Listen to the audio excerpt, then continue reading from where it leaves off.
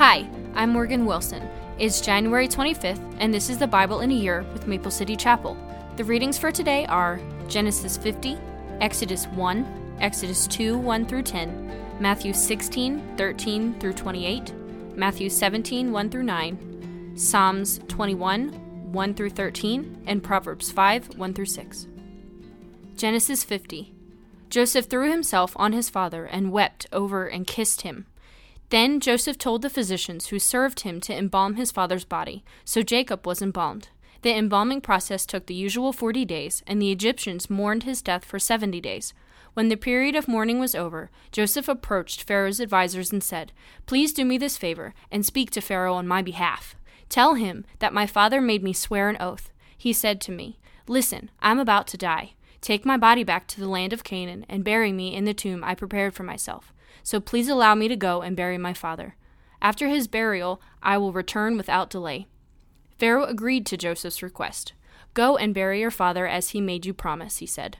So Joseph went up to bury his father. He was accompanied by all of Pharaoh's officials, all the senior members of Pharaoh's household, and all the senior officers of Egypt. Joseph also took his entire household and his brothers to their households. But they left their little children and flocks and herds in the land of Goshen. A great number of chariots and charioteers accompanied Joseph. When they arrived at the threshing floor of Atad, near the Jordan River, they held a very great and solemn memorial service, with a 7-day period of mourning for Joseph's father. The local residents, the Canaanites, watched them mourning at the threshing floor of Atad. Then they renamed that place which is near the Jordan, Abel Mizraim, for they said, 'This is a place of deep mourning for these Egyptians.' So Jacob's sons did as he commanded them. They carried his body to the land of Canaan and buried him in the cave in the field of Machpelah, near Mamre. This is the cave that Abraham had bought as a permanent burial site for Ephron the Hittite. After burying Jacob, Joseph returned to Egypt with his brothers and all who had accompanied him to his father's burial. But now that their father was dead, Joseph's brothers became fearful. 'Now Joseph will show his anger and pay us back for all the wrong we did to him,' they said. So they sent this message to Joseph. 'Before your father died, he instructed us to say to you, "Please forgive your brothers for the great wrong they did to you, for their sin in treating you so cruelly. So we, the servants of God of your father, beg you to forgive our sin." When Joseph received the message, he broke down and wept. Then his brothers came and threw themselves down before Joseph. "Look, we are your slaves," they said. But Joseph replied, "Don't be afraid of me. Am I God that I can punish you? You intended to harm me, but God intended it all for good. He brought me to this position so I could save the lives of many people. Now don't be afraid. I will continue to take care of you and your children." So he reassured them by speaking kindly to them. So Joseph and his brothers and their families continued to live in Egypt. Joseph lived to the age of 110. He lived to see 3 generations of descendants of his son Ephraim, and he lived to see the birth of the children of Manasseh's son Machir, whom he claimed as his own. "Soon I will die," Joseph told his brothers, "but God will surely come to help you and lead you out of this land of Egypt. He will bring you back to the land he solemnly promised to give to Abraham, to Isaac, and to Jacob." Then Joseph made the sons of Israel swear an oath, and he said, "When God comes to help you and lead you back, you must take my bones with you." So Joseph died at the age of 110. The Egyptians embalmed him, and his body was placed in a coffin in Egypt. Exodus 1. These are the names of the son of Israel, that is Jacob, who moved to Egypt with their father, each with his family: Reuben, Simeon, Levi, Judah, Issachar, Zebulun, Benjamin, Dan, Naphtali, Gad, and Asher. In all, Jacob had 70 descendants in Egypt, including Joseph, who was already there. In time, Joseph and all of his brothers died, ending that entire generation. But their descendants, the Israelites, had many children and grandchildren. In fact, they multiplied so greatly that they became extremely powerful and filled the land. Eventually, a new king came to power in Egypt, who knew nothing about Joseph or what he had done. He said to his people, "Look, the people of Israel now outnumber us and are stronger than we are. We must make a plan to keep them from growing even more. If we don't, and if war breaks out, they will join our enemies and fight against us. Then we will escape from the country." So the Egyptians made the Israelites their slaves. They appointed brutal slave drivers over them, hoping to wear them down with crushing labor. They forced them to build the cities of Pithom and Ramesses as supply centers for the king. But the more the Egyptians oppressed them, the more the Israelites multiplied and spread, and the more alarmed the Egyptians became. So the Egyptians worked the people of Israel without mercy. They made their lives bitter, forcing them to mix mortar and make bricks and do all of the work in the fields. They were ruthless in all their demands. Then Pharaoh, the king of Egypt, gave this order to the Hebrew midwives, Shiphrah and Puah. When you help the Hebrew women as they give birth, watch as they deliver. If the baby is a boy, kill him. If it is a girl, let her live. Because the midwives feared God, they refused to obey the king's orders. They allowed the boys to live too. So the king of Egypt called for the midwives. "Why have you done this?" he demanded. "Why have you allowed the boys to live?" "The Hebrew women are not like the Egyptian women," the midwives replied. "They are more vigorous and have their babies so quickly that we cannot get there in time." So God was good to the midwives, and the Israelites continued to multiply, growing more and more powerful. And because the midwives feared God, he gave them the families of their own. Then Pharaoh gave this order to all his people: "Throw every newborn Hebrew boy into the Nile River, but you may let the girls live." About this time, a man and a woman from the tribe of Levi got married. The woman became pregnant and gave birth to a son. She saw that he was a special baby and kept him hidden for 3 months. But when she could no longer hide him, she got a basket made of papyrus reeds and waterproofed it with her tar and pitch.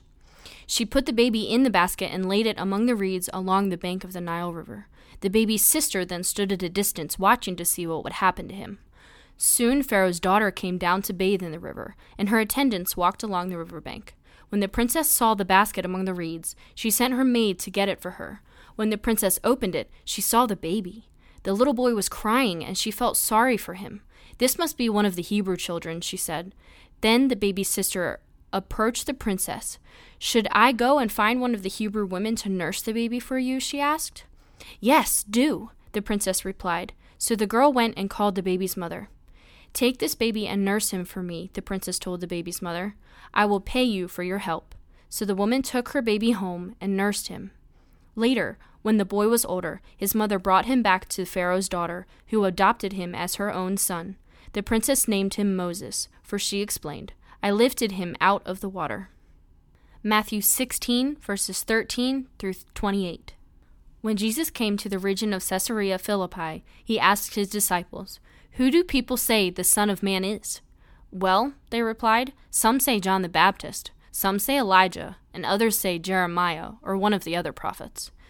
Then he asked them, "But who do you say I am?" Simon Peter answered, "You are the Messiah, the Son of the living God."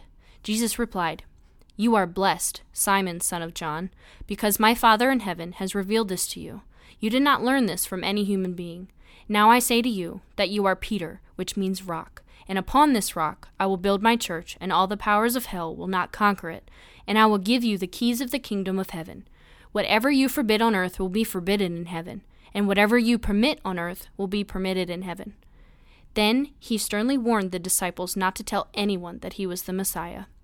From then on, Jesus began to tell his disciples plainly that it was necessary for him to go to Jerusalem, and that he would suffer many terrible things at the hands of the elders, the leading priests, and the teachers of the religious law. He would be killed, but on the 3rd day he would be raised from the dead. But Peter took him aside and began to reprimand him for saying such things. "Heaven forbid, Lord," he said, "this will never happen to you." Jesus turned to Peter and said, "Get away from me, Satan. You are a dangerous trap to me. You are seeing things merely from a human point of view, not from God's." Then Jesus said to his disciples, "If any of you wants to be my follower, you must give up your own way, take up your cross, and follow me. If you try to hang on to your life, you will lose it. But if you give up your life for my sake, you will save it. And what do you benefit if you gain the whole world but lose your own soul? Is anything worth more than your soul? For the Son of Man will come with his angels in the glory of his Father, and will judge all people according to their deeds. And I tell you the truth, some standing here right now will not die before they see the Son of Man coming in his kingdom." 6 days later, Jesus took Peter and the 2 brothers, James and John, and led them up a high mountain to be alone. As the men watched, Jesus' appearance was transformed so that his face shone like the sun, and his clothes became as white as light. Suddenly, Moses and Elijah appeared and began talking with Jesus. Peter explained, "Lord, it's wonderful for us to be here. If you want, I'll make 3 shelters as memorials, one for you, one for Moses, and one for Elijah." But even as he spoke, a bright cloud overshadowed them, and a voice from the cloud said, "This is my dearly loved Son, who brings me great joy. Listen to him." The disciples were terrified and fell face down on the ground. Then Jesus came over and touched them. "Get up," he said. "Don't be afraid." And when they looked up, Moses and Elijah were gone, and they saw only Jesus. As they went back down to the mountain, Jesus commanded them, "Don't tell anyone what you have seen until the Son of Man has raised from the dead." Psalms 21. How the king rejoices in your strength, O Lord! He shouts with joy because you give him victory. For you have given him his heart's desire. You have withheld nothing he requested. You welcomed him back with success and prosperity. You placed a crown of finest gold on his head. He asked you to preserve his life, and you granted his request. The days of his life stretch on forever. Your victory brings him great honor, and you have clothed him with splendor and majesty. You have endowed him with eternal blessings and given him the joy of your presence. For the king trusts in the Lord. The unfailing love of the Most High will keep him from stumbling. You will capture all your enemies. Your strong right hand will seize all who hate you. You will throw them in a flaming furnace when you appear. The Lord will consume them in his anger. Fire will devour them. You will wipe their children from the face of the earth. They will never have descendants. Although they plot against you, their evil schemes will never succeed, for they will turn and run when they see the arrows aimed at them. Rise up, O Lord, in all your power. With music and singing we celebrate your mighty acts. Proverbs 5. My son, pay attention to my wisdom. Listen carefully to my wise counsel. Then you will show discernment, and your lips will express what you've learned. For the lips of an immoral woman are as sweet as honey, and her mouth is smoother than oil. But in the end she is as bitter as poison, as dangerous as a double-edged sword. Her feet go down to death. Her steps lead straight to the grave, for she cares nothing about the path of life. She staggers down a crooked trail and doesn't realize it.